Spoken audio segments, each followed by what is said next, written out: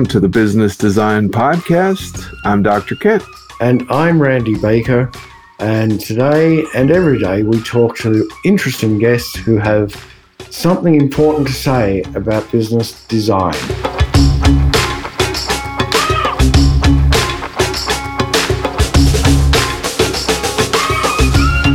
We're very excited about Dr. Pelè Raymond, just an extraordinary person. Stories like you haven't heard before. I mean, there are a few folks out there who have stories this compelling, but, you know, Dr. Pelè's got people talking about him like Seth Godin and all kinds of other folks. He's the real deal, a musician, an inspiring speaker, and an expert on social media, so really fun to talk to. And you won't believe where he came from before he achieved the success that he has achieved. So this is a story you need to listen to. Let's go and talk to Dr. Pelè. So I was just talking about your amazing guitar there with the cutaway. Are you doing solos up way on the top frets there pretty often, or what does that look like? Well, I try to use my guitar more as a songwriting and performing tool, and music production tool. So yeah, I'm a generalist. I'm not too much of a specific guitar god or anything like that. So nice to talk to you. Tell us about yourself. We'd love to hear, what's your description? If I came from Mars and really wanted to know what you were all about, what would your first sort of paragraph be to me? Well, Kent, I would tell you, first of all, that all of us have to find a way to be profitably happy. I believe in something I call profitable happiness, because a lot of people are discouraged because they are concerned that finding their happiness, pursuing their why or their purpose or whatever words you want to use to describe it, doesn't always lead to business profit. And I think perhaps the most successful people in the world are those who figured out to create more time in their lives, because the things they love to do are also the things that produce their livelihood. And so I would say, come learn about this thing called profitable happiness. It's a fun thing. Yeah. That's up Randy's alley. I'm gonna pass the ball to. He's profitably happy and happily profitable. There you go. Yeah, I'm always happily profitable. So I'm intrigued. Now, our listeners can't see you, but you've got this fabulous hat on, Dr. Pelè. Tell me about your hat. Well, I have to tell you that the hat has something to do with music. And I know Kent talked about my music earlier. I grew up in a town called Minneapolis. Back in the 80s and 90s, Minneapolis was the center of music. It was built around Prince. It was built around bands like The Time and Maserati and Alexander O'Neal. And I showed up there as this, young kid from Africa with just one guitar. And I got into the music scene. And I did my very best in that scene. I ended up working with the guy who wrote Funky Town. Won't you take me to Funky Town? Steven Greenberg. I worked in his studio. I ultimately produced a guy called Alexander O'Neal, one of the top R&B crooners from Minneapolis. And everyone in Minneapolis wears a hat. That's the thing you do. The Minneapolis music scene was all about cool. It was all about funky. It was all about talent. So I learned that. And so I've adopted the hat as my own thing, even now that I've moved far beyond music. Right. Oh, that's cool, because the hat is super cool. It works. I love the backstory. That's awesome. Minneapolis has been in the news lately, I've heard. No, I'm kidding. Obviously, the Black Lives Matter movement centers right in Minnesota, which actually I grew up mostly in Minnesota, in St. Paul, sort of the enemy city. No, I'm kidding. But the other half of the Twin Cities. But what a strange place to be the center of, a strange place, and yet the perfect place to be the center of a movement to really reach out and speak, right? Yeah, it's funny. I no longer live in Minneapolis. My family and I moved here. I've been in Minneapolis since the 80s, so I go back 30 plus years. But I now live in Austin, Texas, which is another music city. This one's called the music capital of the world, by the way. That's my stomping ground. I am also in Austin. Are you in Austin, Randy? That's cool. I am indeed, yeah. That's cool. We're going to have to do coffee when COVID is over. But Kent... Yeah. I'll have coffee anytime. Yeah. But Kent, to answer your question, Minneapolis is actually a very interesting place. It has a little saying. People call people from Minnesota nice. You've probably heard of Minnesota nice, and that is, we can smile with you. Hey, how you doing? How's everything going? And yet we might not like you very much. And so what's really happened in Minneapolis is that the lid came off and everything exploded. People were just seeing things as they were, saying things as they felt them. And, let's face it, this country, this world has a tribalism problem. I never call it racism, by the way, because I come from a place where Black people treat Black people pretty bad. And it's like, well, this isn't racism. What is it? It's tribalism. I believe all of these things are human problems. We should never point fingers at Black people or white people because we're all capable of good and we're capable of bad.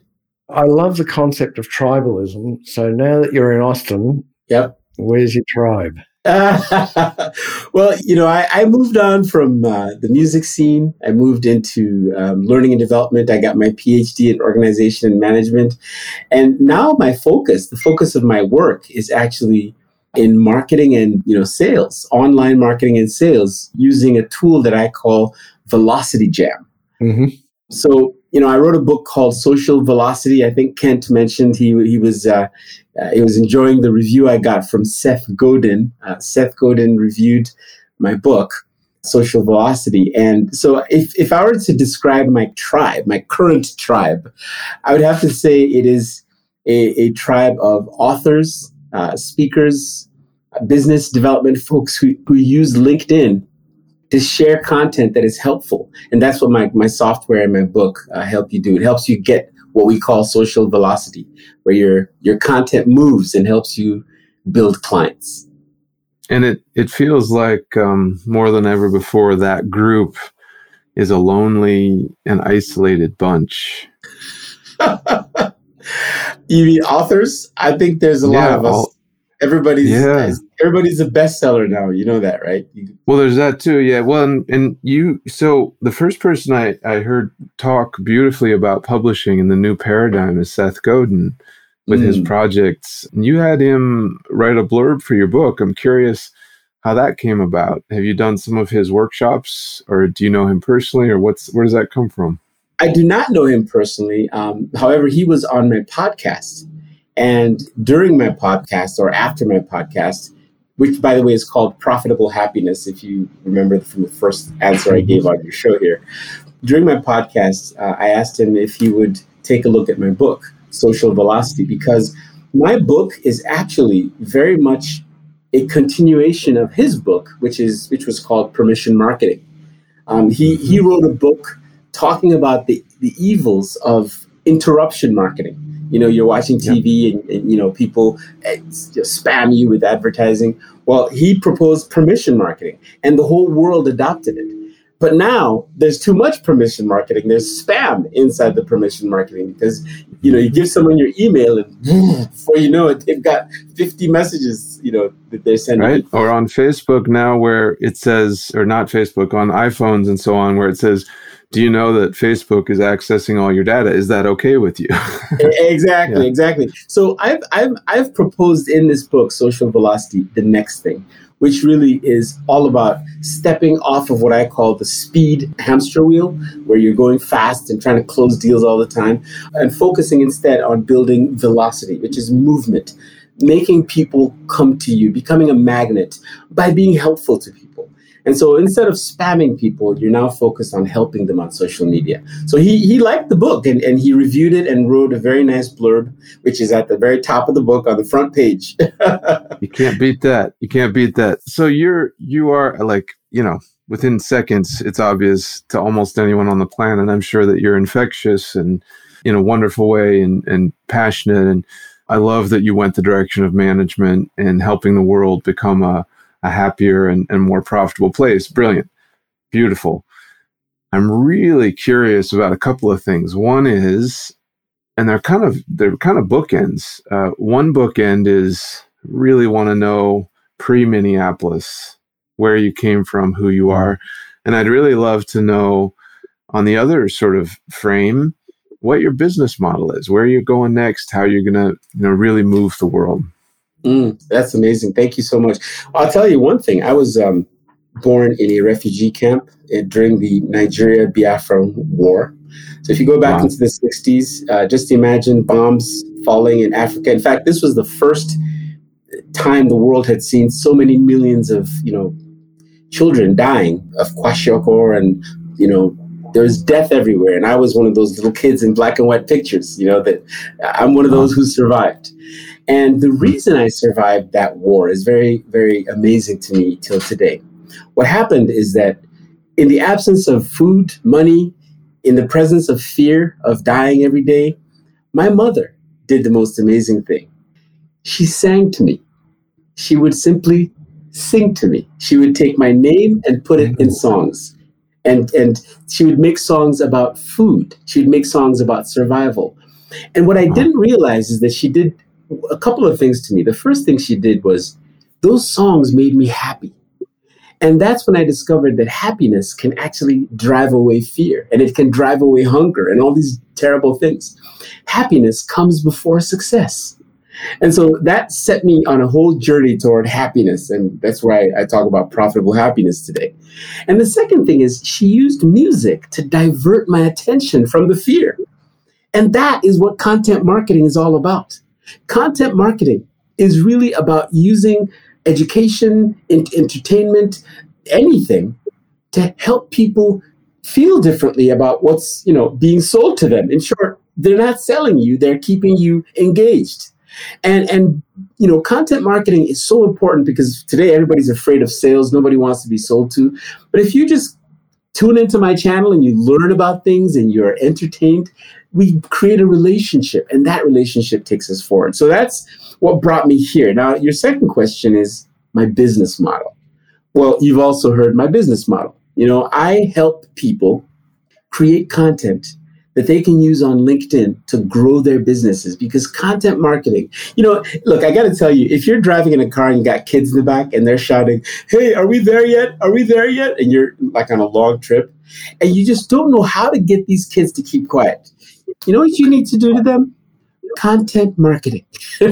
Because if you sing them a song or tell them a story or involve them in a game, everything goes away. They are focused on that good stuff, and all the bad stuff of never arriving at the destination is gone. And that's the magic of content marketing. So I built software and wrote a book. Social Velocity is the book, and Velocity Jam is the software that helps people get out into social media, tell their stories. I call it Free Your Story, Free the Story. That's my handle, Free the Story. If people could tell their stories more, share their realities on content marketing, through content marketing on social media, they will achieve their business goals that much faster. So, Dr. Pelè, I'm now very intrigued. Your journey from the war-torn, famine lands of Biafra, Nigeria, to the music scene in Minneapolis, to the music and software scene in Austin, Texas, where you currently are, it has been a crazy journey for you. But now I want to look into the future. And what does all this mean in terms of your legacy? What do you hope to leave behind? I hope that someday when someone is talking about happiness, they'll talk about the guy who was always talking about profitable happiness, that there is actually a role for happiness and profit, and we shouldn't keep them separated. I also hope that someone will see that music is so powerful. The language of music is so powerful that it can take a young child from a war-torn, zone, if you will, all the way to the heights of America to produce and have Billboard charting records with someone like Alexander O'Neal, people in the Prince camp, Maserati, I'm just some kid. But that was possible because of the power and the unifying ability of music. Software is my passion also because I believe in building things that help people. And so I hope that all of these things come together. It really all goes back to my mother and my father who helped me when I was young, and they put me together. If I were to look at your mom who was singing those songs in the camp, and I spent a good bit of time in the refugee camps in the Middle East, so I've seen something similar, not the same, probably not nearly as bad, but the heartbreak.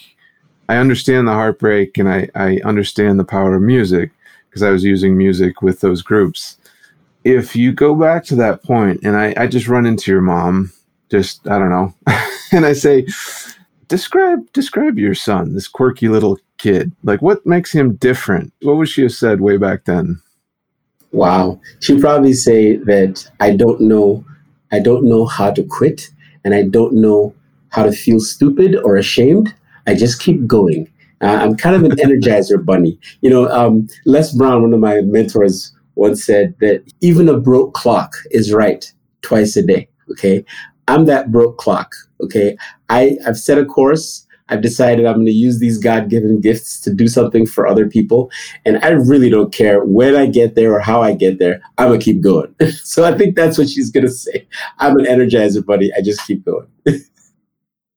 So from Energizer bunnies to broken clocks, from famines to war-torn countries to Minneapolis music, you've done everything, man. And unfortunately, we've run out of time. Where can people find you? Best place to find me, actually, it would be online, of course. LinkedIn, just type in Dr. Pelè.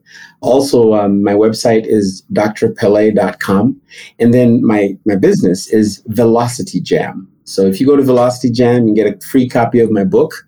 And actually, we are running a program where you can actually get a free membership to Velocity Jam with some limited features right now. So anybody who wants to use content marketing to explode their business on social media, check out Social Velocity and check out velocityjam.com. Thank you so much. Thank you. And I realize, and as a closing thing, I realize, because you're Dr. Pelè, and of course we all know Pelé, right? Yes. Yes. So your whole life has been, I'm not the soccer player. I'm a musician. Yeah, I don't play soccer. I play guitar. But I'm curious why were you named Pelé? Back in the Igbo culture that I'm from, fathers name their sons as a pointer to the future that they seek for their sons. So back in the 60s, the greatest person on this planet was Pelé in Nigeria. Because that's, he played soccer. He did an exhibition match in Nigeria. I mean, he was a legend in Nigeria and all over the world. Okay. And this is one thing that happened during that same Biafran war that I explained to you guys. When the bombs were falling, Pelé said that he wanted to come and play that exhibition match in Nigeria, regardless of the war. And you can find this on the internet. Go to Time Magazine and different places. This is recorded history. The Nigerian government and the Biafran government that were killing each other yesterday decided to stop the war for 2 days, 48 hours, no killing, so that Pelé could come in safely and play the exhibition match. That's how great he was.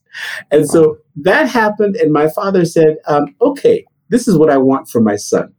I want my son to be great like that. And so he named me Pelé. I'm not the only Nigerian named Pelé. There are many others, but that's why it happened. Most of us got that name because our fathers were trying to bestow greatness upon us.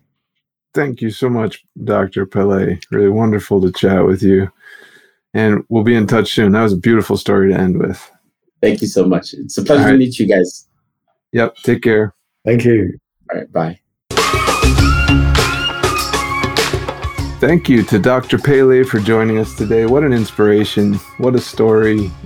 Most of us have never experienced anything like what he has, and the positivity and the joy and the, just goodwill of his message is remarkable.